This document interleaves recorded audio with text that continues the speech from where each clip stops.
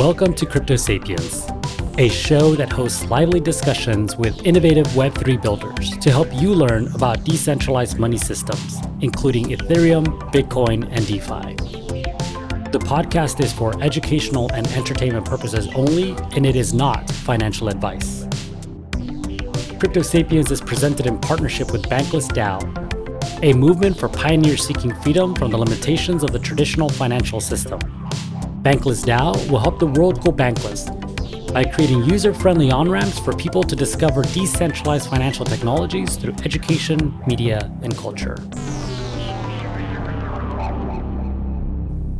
Hello, and welcome back to Crypto Sapiens. Today's episode is a bit different than others you may have grown familiar with. It is one of a 4-part miniseries that explores Web3 identity. W3ID is a series co-hosted by Crypto Sapiens and many of the top Web3 builders, and seeks to demystify digital identity and present to you, our dear listeners, with many of the novel applications that are being developed today. I truly hope you enjoy this content and find it useful in your crypto journey. So without further ado, let's get started. I'm Philip Silva. I go by UBI Promoter in a bunch of different places. Have been involved in BrightID since 2018, before it actually existed as a thing. View this, solving this problem of digital unique humanness as essential to sort of the future of how we're going space. Yeah, have worked closely with Adam for years now. Met Humpty sometimes back, and really appreciate your efforts in bringing the various participants in the space together to work together on this big problem, because collectively we need to solve it. I'm always really excited to connect the dots, in this space, in particular the space of digital identity, self-sovereignty, and reputation. There's just so many people that are building in this space. I saw a tweet earlier today, actually, someone talking about there's just so many projects working on this, and I think that this is keeping from the adoption of self-sovereign identity. And I don't disagree that there's challenges in projects working independently, but I think, to me, it's identity is a very complex issue or challenge here in the digital space and in the Web3 space. And so being able to have different projects, look at identity from different angles and solve for different elements of it, and then come together to build out the ecosystem, I think that's kind of the way, and I need more and more of that. So just happy to be able to put together this conversation here with so many of you who, I've been working with for some time as well. Adam, did you want to give an introduction to yourself as well? Sure, thanks. I'm Adam, and I'm most known for the BrightID protocol that I work on. And like Philip said, I view this problem as very important. And like he also said, I got into it originally a few years ago. I know other people have been thinking about it much longer than I have, including Vitalik and other people that we know. I got into it because I saw it as like a major roadblock for universal basic income. And since then, I've learned a whole bunch of others it can be used for. We started out with a grant from Aragon that wanted it to be used for new types of DAOs, and so we've that's become somewhat of a reality. Though I wish more DAOs would use BrightID.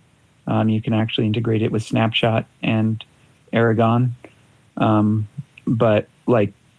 Yeah, I mean, it's got lots of other uses that I didn't even think about, and that's something that's cool about building something that's like trying to be a lower level protocol is that people will discover use cases for you, and so that's evidence to me that this problem goes beyond just UBI. There's other tons that's really important, but there's tons of other cool stuff you can do with it. So there's plenty of other use cases that people are finding, and lots of interesting stuff going on in this space. That's cool. That's a nice bit of background. I didn't know that there was a grant from Aragon when Bright ID first started.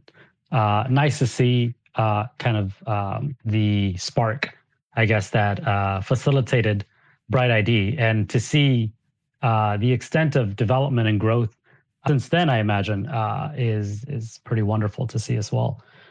Congratulations too for all the work y'all are doing, because I think Bright ID is certainly a crucial to the adoption of identity, decentralized identity in the future. So let's see, Disruption Joe, what's up, man? Hey, how's it going, everybody? So I work with Gitcoin right now with the DAO. I transferred over from the company to the DAO last August to run the fraud detection defense work stream. Gitcoin grants has been one of the first use cases we've seen that really create a strong need and use case for having a unique identifier or unique online identity identifier in the space. And fundamentally, what we're doing here, to me, is like enabling digital democracies to give people equal access to the power levers in society. To me, it's a pretty straightforward thing that governance is the reallocation of resources within a group, and you need the consent of the governed. So you need to know that the decisions made by those who are governed and have that representation are in fact real people, real participants. And the civil problem we fight is the idea of in Gitcoin grants, people are submitting votes, amount of weight behind them, which is the amount of dollars they donate towards the campaigns. That's how and we need to make sure that they're not stuffing ballots and putting in fake ballots from people that should have registered voters. So we use Bright ID, Proof of Humanity, multiple other systems for getting a pluralist view of what communities out there think that this is a unique person. We try to aggregate that, and we use machine learning on the other side to say, well, there's a certain class of individuals that we know are civil, and we try to teach humans how to look at those accounts and detect them. And then we use the machine learning to scale the subjective opinions of humans. So we don't really use it to scale the identification of a true class of civil. We use it to scale subjective human opinions. And we think that's better and more ethical than scaling algorithms that inherently have more bias than we know in them anyway. Excellent. And quite a comprehensive description, I think, of the work that Gitcoin has been doing. Personally, I've, since learning about Gitcoin, have been falling deeper and deeper into the rabbit hole. And certainly, I think that one of the differences between Gitcoin and maybe some of the other developments that are happening in the DS is you're really building solutions that are solving some of your own problems, right? Like like you said, there's this need to solve the civil issues that happen when someone may want to basically create a process that benefits them in terms of either kind of taking advantage of the quadratic funding over at Gitcoin or something else. So really great to see, and also good to see the expansion of that vision beyond into some other products, which I think we're going to tap into in a little bit, like the proof of personhood passport as well. A little bit about myself here on the stage. So yeah, hosting Crypto Sapiens, and we're really now extending this outside of the Discord, if you will, the gates of the Discord of the Bankless DAO, into Twitter Spaces to make some of these conversations that we were already having a lot more public, give them a lot more visibility, and create more value to the community that has supported us in the past, but also to those who want to learn more about the different things that are happening in the Web3 space, not just Web3 identity. This series here is a brand new series that we're spinning up. It's a Web3 identity panel. It's a weekly basis. We're going to be having guests from around the space of Web3. Some of us will be repeat guests, but we'll have some other guests in the future as well, really to try to demystify the topic of self-sovereign identity and reputation as well. Right. So my background in the Web3 space prior to working on Crypto Sapiens is I am a contributor also to projects like Ontology and Orange. At each of those projects, they're kind of working out some of these issues as well on, decentralized identity. And for the former on ontology, they've developed quite a few and comprehensive suite of products around identity, from an identity wallet to their implementation of the DID standard that is cross-chain. So it's been deployed across various blockchains, including Ethereum, Near Protocol, and a reputation protocol, of which has been expanded to become Orange Protocol, and really looking at how we can empower individuals to be able to have a much more robust experience in Web3 beyond just maybe just these token-weighted methods of interacting with Web3 today, where it's more reputation-based, based on your activity and contributions to a DAO, for example. So this is a topic that is very near and dear to my heart. And so because of that, my interactions in this space across a wide variety of projects. Also, I would consider myself a contributor at BrightID and at Gitcoin as a token holder, but also, because these are the conversations that are important to me as well, in terms of how we can create robust experiences in the Web3 space using our self-sovereign identities. So we also have Orange on stage. I think, David, is that you behind the icon there? Yes, sir. It's pretty much always me. So go for it, man. Give a intro to yourself. Yeah, well, so I'm, in terms of my kind of role in Orange, I'm in marketing, and I come from traditionally like a SaaS type of background. Yeah, so got involved with Orange, and I think Humpty kind of encapsulated a lot of what we're trying to do, and the way I kind of look at it is identity being kind of the base layer of reputation. So without kind of solving these problems that people like Joe are working on, it's more difficult to build communities that are reputation based, and that, as Humpty said, provide like a richer experience. So yeah, I mean, and I'm primarily a writer as well. So I do all the Orange Medium posts, the Mirror posts, the social media. So if you want to know who Orange is in terms of a lot of the Twitter and stuff, that's me. And so, and I think I mentioned this in our kind of Discord, the space is just really evolving constantly. And there's, I see so many different identity focused projects come across, my feed or whatever every day. So it's definitely something that people are tackling. And that, as far as Orange goes, we want to, again, help communities build those alternative ways of existing other than, token weighted voting and whatnot. So that's kind of my little spiel. But anyone feel free to DM me if they want to learn more about Orange or, just engage further.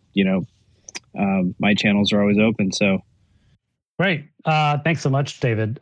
So you brought something up that I think could be a nice kickstart to our discussion here. And that is, I think we've seen a proliferation of new projects that have come into the space of Web3 that are trying to build tooling around our self-sovereign identities or in the reputation space. Why do we think that is? Why are so many projects coming in? I mean, I think that there's a few that have been mainstays here, and I think, BrightID, Gitcoin are examples of that. But why has there been this influx of interest and development in this space recently? I think a big reason is the DAOs. Like, as we get to seeing more DAOs proliferate, we're asking the question of like, what is somebody's reputation? And that reputation, lots of times, especially when you're coming in with an older mindset, you're thinking this reputation is something that is linked to a primary key of an individual. Like, an individual is the record in the database, and there's all these things that are attached to them. And people that are trying to say, wait a second, that's not exactly the right way that this happens. Like, if they have autonomy, they should be able to opt out of certain reputations. Anything that they keep with them should be through mutual consent. the information find out, should be attestable or credentialed. I should be able to show the bouncer that I'm 21, but not show him my address or my favorite color or whatever else he's going to figure out. And we're also seeing that this space with a bunch of anonymous voters is driving some need for understanding reputation at a level where there might be legitimate use cases for multiple identities for one unique human. And so the variety of these use cases that pop up through the DAO's quest for understanding reputation to allocate resources within their community, I think that's why we're seeing it. It's interesting, actually. Adam, did you have something to add to that? Yeah, so I think that it's like when Web 2 was first coming into being, there were a bunch of identity solutions that cropped up. And I think in a lot of ways, Web 3 is a reaction to Web 2 and its failures. And we kind of it's almost like we're going back to the beginning of the internet, like Web 1. We're like, can we get what we wanted, please? Like what we thought we were getting when we were building the internet in the first place. Can we go back to that? And can we have something that's free and that's owned by the people? I think there were a lot of interesting identity solutions that came out of Web 2, like OAuth, OpenID, that then kind of got co-opted by really big companies that took over the social media space. And I can't, for instance, take my graph of people that I'm connected to, so my social graph, I can't take that and take it around to wherever I want. Like I can't just go to a different front end and say, this is mine. And I can't use it in a way that only the people that I already know can look at it. And so I feel like there were a lot of failures and we kind of gave in or lost out to big companies that wanted to control our data. And now maybe we're reacting to that and we're fighting back and we're saying with Web3, this time we're going to take it where we want. And if you want our data, it's on our terms and you're going to pay us for it. So I hope that we have learned some things and we try some new experiments that will turn out better for us. And I think we have we've always had the right cryptographic tools, but I think we're becoming more privacy aware and more design is going into privacy first, which I think is encouraging. Yeah, I think, Joe, you talked about something in terms of credentialing and privacy. And Adam, you're kind of touching on that right now too, in terms of the maybe pseudonymous nature of the space, but also the learnings from the past that can be applied into the present with the technology that we're building in the Web3 space. And so and to maybe even further the point and to emphasize the point, maybe better said, that Joe said is an example that I know Philip is one of the ones that you used on me early on when I was asking what is decentralized identity, what is self-sovereign identity, and really the example is you go to a market, you want to buy some alcohol, and the person asks for your identity, and you give up your ID, and suddenly they have more information about you than they need. Is not a very private transaction. Instead, wouldn't it be better if we could just give them a binary answer, like yes or that I am of age to purchase that alcohol, that beer, and in doing so, retaining that privacy. When we look at the Web3 space, I think that there's an interest by many to retain privacy in their personal identities, right? And kind of maybe even create a between them, or even have multiple identities, for whatever, interactions they want to have, whether they want to have an identity for governance or they want to have an identity for DeFi and they want one just for all their degen stuff, right? They may want to keep these identities separate, but they still want to make sure that they can unlock, rewarding experiences across the Web3 space. And so we are looking at the use of cryptographic technology to verify these individuals, but still retaining that privacy. So maybe we can talk about some of that and how, not necessarily how it works, but really just maybe give a brief overview. And what I mean by that is like verifiable credentials, right? So I think this is another topic that we've seen pop up more recently. And certainly, I think Evan over at Disco has been an ambassador for talking about the value of using verifiable credentials. What is a verifiable credential, and really how does that unlock or allow for someone to kind of verify certain things about themselves while still retaining that privacy? One of the nice things about a verifiable credential, right, is that you may have a whole bunch of them in your digital locker, but you only provide the specific one or few that prove the thing that you want to prove to whoever's receiving it. So, in your example of going and buying a drink of alcohol, all you need is a verifiable credential from the RMV or whoever it's going to be from that dictates that binary answer that yes, this person is of age. Your university degree, right? You need to prove your degree, but not like the grade you got in any specific class. I don't think verifiable credentials in and of themselves solve the uniqueness problem, because there's no entity on earth that can give a credential that says this account is unique. So that's how those two things collide. I do think that eventually when someone figures out the uniqueness thing, that they can then issue that as a verifiable credential. Yeah, just invited Johnny up here to the stage too. He's another one of these folks that is synonymous in the space of digital identity and even the verifiable credential topic. Johnny, did you want to give a brief intro to yourself, what you do at Disco, and maybe tackle the question that we just shared on verifiable credentials and maybe how Disco sees that? Yeah, sure. Just before I start though, can you repeat the question? I don't know if I caught it right when I joined. Oh, sure. We were just talking about the privacy, the privacy nature of DIDCs and how this opens up the the ability to verify one's, either interactions in the Web3 space or certain elements of our own identity while still retaining that privacy, right? And we were framing it from the context of maybe individuals who want to maintain some pseudonymity in the space. And not necessarily open up, fully dox themselves like I have. Sure. So yeah, I'm Johnny, co-founder of a project called Disco. We're relatively new, but many of us have worked on the team have worked at Newport and Certo before this, and still trying to tackle problems in the identity space, I suppose.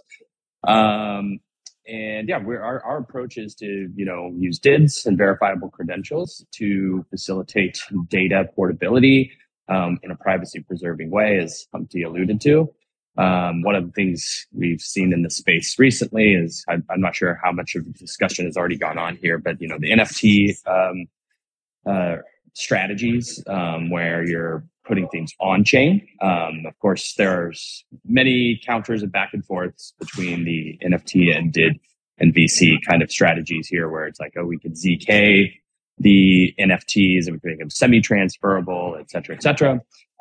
We're taking the approach at Disco that VCs are kind of more purpose-built for this. They sit off-chain, they have lower costs, highly scalable, and you can interact, at least for now, at the front end of these applications by logging in with an Ethereum address, and you can put your verifiable credentials someplace. Disco is going for that. There's some other strategies around how to do this, but at Disco, we have a web app. You can store your credentials there. They're not tamperable by us, but you sign in with your Ethereum address to app or DApp 1, 2, 3, 4, and 5. They receive your Ethereum address, call our API. Don't have to call our API, could always go around us, but we're betting on UX. And read the credentials that you have and who issued them to you and verify them right there, and then execute whatever app logic. So that's the general MVP vision of Disco. And, talk to a lot of people in this space that are on this call.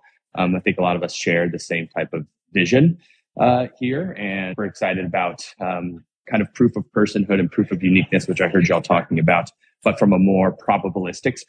I don't know that we'll ever be able to prove uniqueness without having one unified data set or registry that everybody kind of uses. As soon as you have multiple proofs that you accept for uniqueness that have different registries of those unique proofs, you don't have uniqueness anymore. So I think we're looking at the future where you have credentials from doing work in DAOs, credentials DevCon, and credentials from your school or university, and all of these types of things taken together. The more you have creates a higher assurance of uniqueness and personhood. And for most use cases, you don't need 100% certainty of uniqueness. That's kind of what we're doing. And I'm also at IIW right now, the Internet Identity Workshop, with many of our friends who aren't on this call. Just had a chat with the Sign In with Ethereum, Wayne, and Oliver. So lots of identities. Wow, nice. Maybe we should have a side chat on that to kind of recap, the takeaways from IIW. I did see a few folks that we have in our own channels talking about them being at that event. So pretty excited to see that the conversations and the development around, digital identity, decentralized identity is continuing and being pushed forward by such, commendable projects. One thing that Johnny mentioned, which I think can lead us into the next part of our discussion here, is the application of our self-sovereign identities. The use these verifiable credentials as ways to provide some proof that we indeed were in attendance of, for example, going to DAO events or being a member of a DAO. All of these things kind of can comprise our self-sovereign identities, and then can provide some sort of proof of who we are as a unique individual. I'm curious to hear a little bit more about how BrightID sees the application or the use of self-sovereign identities based on the work that you're doing, within your own project, maybe some of the partnerships that you've been developing as well. Yeah, so I've gotten to know a lot of what else is going on besides proof of uniqueness. And it's been interesting to follow some of the W3C working groups and see what they've been doing and how the DID spec and the verifiable credential specs have come along. So I've been following along with all of that. And I definitely can see from the standpoint of I want to combine my BrightID with other credentials that I have.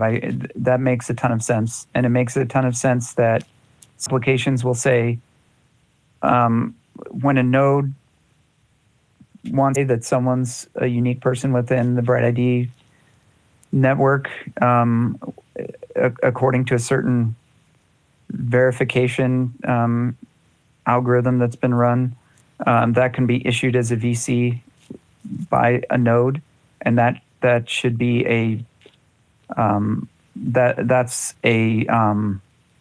one form of credential that a node can generate. So yeah, that makes total sense. As far as combining other bringing stuff back into BrightID, that's an interesting thing that we're still exploring, and that is actually it becomes more useful within so not within the BrightID app that most users are using, but there's another app that we're developing called Aura, which is a toolbox, the best toolbox for Sybil hunters, basically. It brings people who are going much deeper into the problem and analyzing, verifying people and analyzing the network on a much deeper level and using kind of expert tools to do so. That is something where that definitely comes into play. If I already know someone and I'm connecting to them on BrightID, I don't need them to give me a certificate saying that this is my Twitter account. Like I already know that. I don't need to see that. But if I'm a Sybil hunter and I'm trying to gather as much information as possible, and I want to make sure that this person isn't using 5 different accounts with 5 different Twitter profiles or something, then that does become a useful tool. So consuming VCs does become useful for that. So, anyways, that's kind of where I see the intersection. I'm sure there's lots of other stuff. There's really interesting questions about reputation and where does what does it mean to have all these different credentials, and where's the line between reputation and unique identity and things like that. So I don't know where we want to take this, but there's I hope that helps a little bit. Yeah, I think it does. There's another term that we were talking about earlier as well, and that was digital democracies. And I think that Joe, you brought that up to through your introduction. What is kind of some of the work that Gitcoin is doing in terms of both its use of development of these Sybil resistant technologies, but also the implementation of them across the Bitcoin ecosystem? Yeah, I think we're fundamentally looking at every grants round as being a small public community that has its own little governance, and they're trying to allocate their public good resources within that community. So originally we were just doing Ethereum round, but now we're doing side rounds for groups like Matic or Uniswap and others. And is that really loud over there? Sorry, they're running something with that. That's a little loud, but we can hear you. Okay, so they are. What we're seeing is now there's multiple ecosystem or governance surface areas, and I think what we're realizing here as we're moving to a Grants 2.0 protocol is that we need to mitigate Sybil in multiple ways. What we're trying to do is say that there is a cost for participating, and that you can't game out of the system more than the weight of time that it takes to put into it. So you could view this as something where we're looking at people reactively and trying to detect it.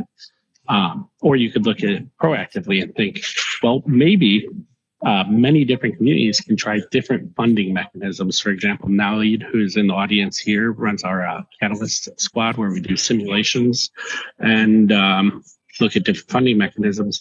Just putting a simple dollar tax that goes into the funding round was one really interesting mechanism design that would make the Sybil attackers play into the positive game theory by contributing to the fund. So we're looking at it from both sides, like protection and through mechanism design. But I think a real interesting thing here to tie back into that verifiable credentials is, you're either getting a credential that you're kind of saying, hey, this is one entity that says this person is X, or you're saying here's multiple entities that say this person is X, or you're saying here's many entities that said this person is X at X point in time, and then said that they were still X at another at Y point in time. So for example, let's say you're integrated through proof of personhood passport to Bright ID, proof of humanity, Twitter, a few other things. Every round, if we issue a verifiable credentials in protocol, you're getting this user was not Sybil compared to these other users in grants round 12, in grants round 13. Now, imagining that happening to you across 20 different communities that you participate in. What's going to happen over time is the richness of the credential graph alongside of the human connection, the graph of grants, donations, where the money moves in the ecosystems, is going to give a much different profile between Sybil users and non-Sybil users, we hope. And it'll kind of come back to this effect where, like in some video games, like Counter-Strike, I believe, had for Call of Duty, one of them had a thing where, extra detector. People were very good at games, but go in and see and judge whether people were hacking or not. And if there were people that were playing with unfair rules, they didn't get kicked out of using the game. They just only got to play with other people who were using the same set of rules as them. So we would love it if the civils could continue using Gitcoin grants, just only to fund things that other civils are doing. And people that wanted to be in a system with unique humans could be in a system with unique humans. I think that's real democracy, because we're not trying to be opinionated about whether you should be allowed to participate in a community or what the rules of that community are.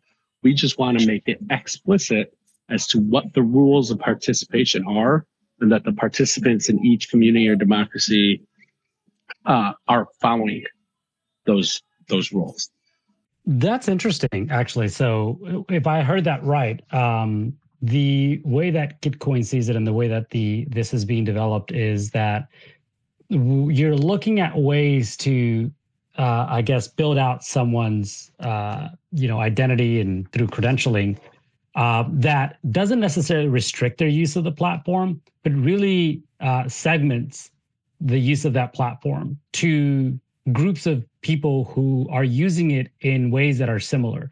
So you are, like you said, using it in a way that is to, usable Sybil methods, then you can certainly continue using the platform, but then you kind of are put together in this group of individuals or projects that are implementing the same type of processes.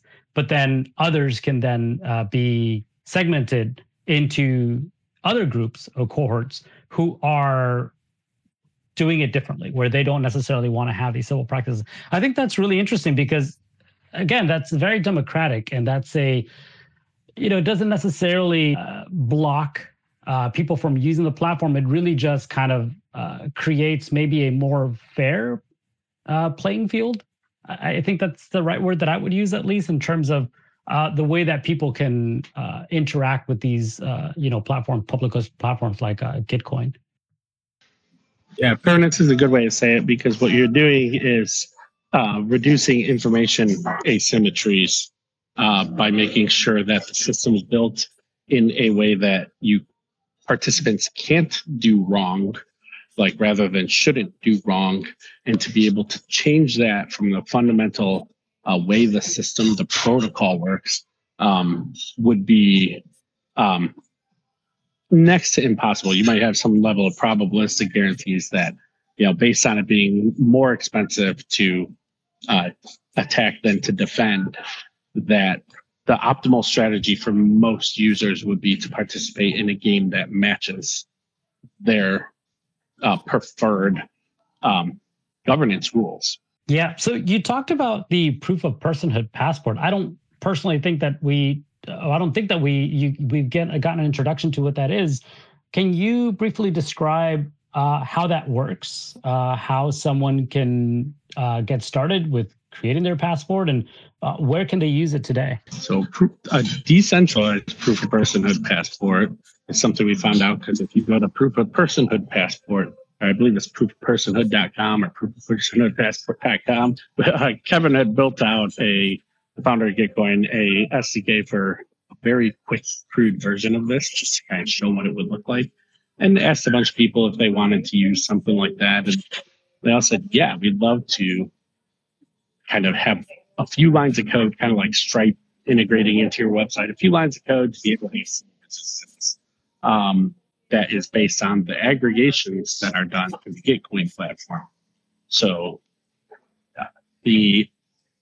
that was the original idea. Now we're building out to be more decentralized. So that's not fully built. The exact specs aren't there, but you can, reach out to the team and talk to them in the Gitcoin Discord about how they're building it. The overall idea is simply that people are already on Gitcoin right now, signing up and connecting their brand, connect their proof of humanity, connect all these other things to get a trust bonus score. So the proof of personhood passport is supposed to be unopinionated, holding a bunch of integrations or verified credentials on who that person is and how they participated in different things. So it ends up being more of a standard or a protocol, I think. But I think that it's still TBD exactly what it is.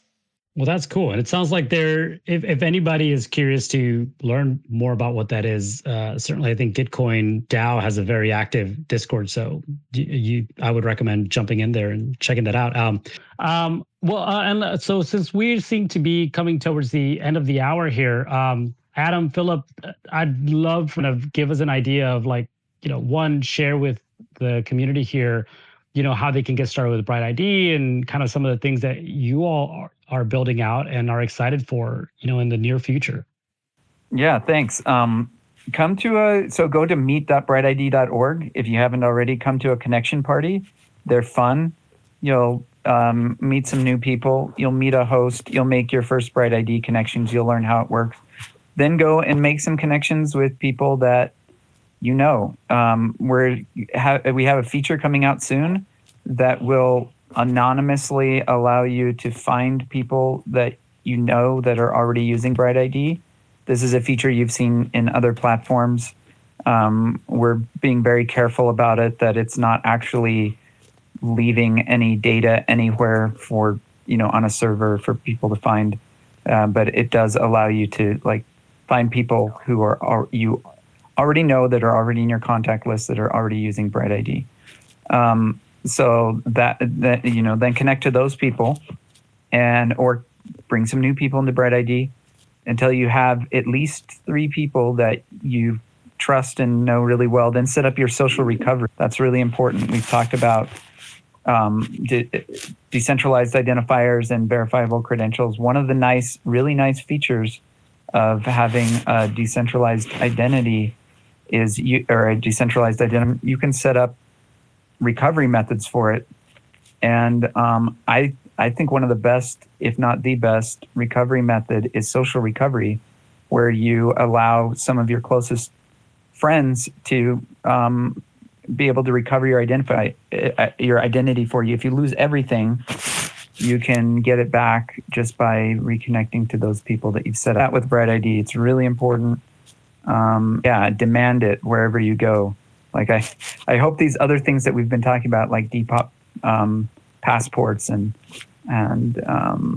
Disco, I hope that they end up using social recovery. I think it's such an important feature. So yeah, that's my little plug for Bright ID. And also, we'll keep you posted about the Aura tool. If you fancy yourself as an expert Sybil hunter, that more than just connecting with your friends, you're gonna scrutinize your friends and make sure that they're not making multiple accounts, then Aura is the game for you. So we'll keep you updated on that. Anything to add, Philip? I'll just show a few other things. One is that, right, so Gitcoin has long been a user of Bright ID, and all of your grant recipients get more grant matching if you're Bright ID verified. So you should do that. There's also about to be a round through CLR Fund. They've been a great partner for Bright ID as well. They're doing by far their biggest round ever with ETH Foundation and Ethereum stakers. So they've got a $350,000 grant round coming up, which is, 5-10 times on before. And if you want to help projects to get grant funds, again, you need to be Bright ID verified for that. And also, I'll tease out a new thing we're working on, which is a gas faucet for lower price chains. Gnosis Chain is one I'm particularly involved in. Sometimes you really wish you just had some non-traceable gas in an address. And we think that there have been lots of attempts at faucets before, but the Sybils come and ruin it for all of the honest users. And we want to build out a gas faucet that's protected by Bright ID so that all the good legitimate users can use it actively. The networks can benefit from having those people have as many addresses as they need without the Sybils ruining everyone's. Awesome. Thank you, Adam. That's actually really interesting. I like the idea of faucet, and I think faucets, airdrops, they're all always fun topics. I think yesterday Optimism kind of proved that, airdrops are still fun. that there's a lot of room for experimentation as well in terms of how we can create better ways to engage our communities and reward them or just give them free tokens, but really in a way that is not going to be ruined by the Sybils, like you mentioned. So thank you for that. Joe, I don't know if you're back, but did you want to plug anything else in terms of like kind of future stuff or just generally how people can get involved with Gitcoin? Okay. Yeah, for Gitcoin, just check out gitcoindao.com. Whatever you're working on, there's probably some little way to get involved. I mean, we have from basically full-time, machine learning engineers to, storytellers, copywriters, and infographics help to, there's meme makers and other work streams, not so much in our defense one. But what I'm trying to say is there's like something for you to do and participate. There's things that are very small bounties. So there's things that are opportunities to be hired full time. So check it out and see how you can get involved. It's gitcoindao.com. Excellent. Thank you so much. So for anybody who's in the audience and would like to just kind of keep going with learning about Web3 identity and learning about the different projects in this space that are building it, and even potentially the way that they're working together. We heard here BrightID and Gitcoin, by owning your identity with BrightID and using that as a trust bonus on Gitcoin, you are able to increase that match on your contributions, your public goods funding on the Gitcoin platform. Like that, there are just so many examples of ways that these different projects are collaborating with one another and building out this ecosystem so that we can own our digital identities in the Web3 space and open up and unleash the power of that identity and reputation in this space. So, do tune in. And then if you have any questions or anything that you would like to hear, go to the pinned message on the Crypto Sapiens channel and let us know what you want to hear, or what projects you want to talk about, or what questions you have about, self-sovereign identity or reputation, or even of the projects that we are going to be featuring.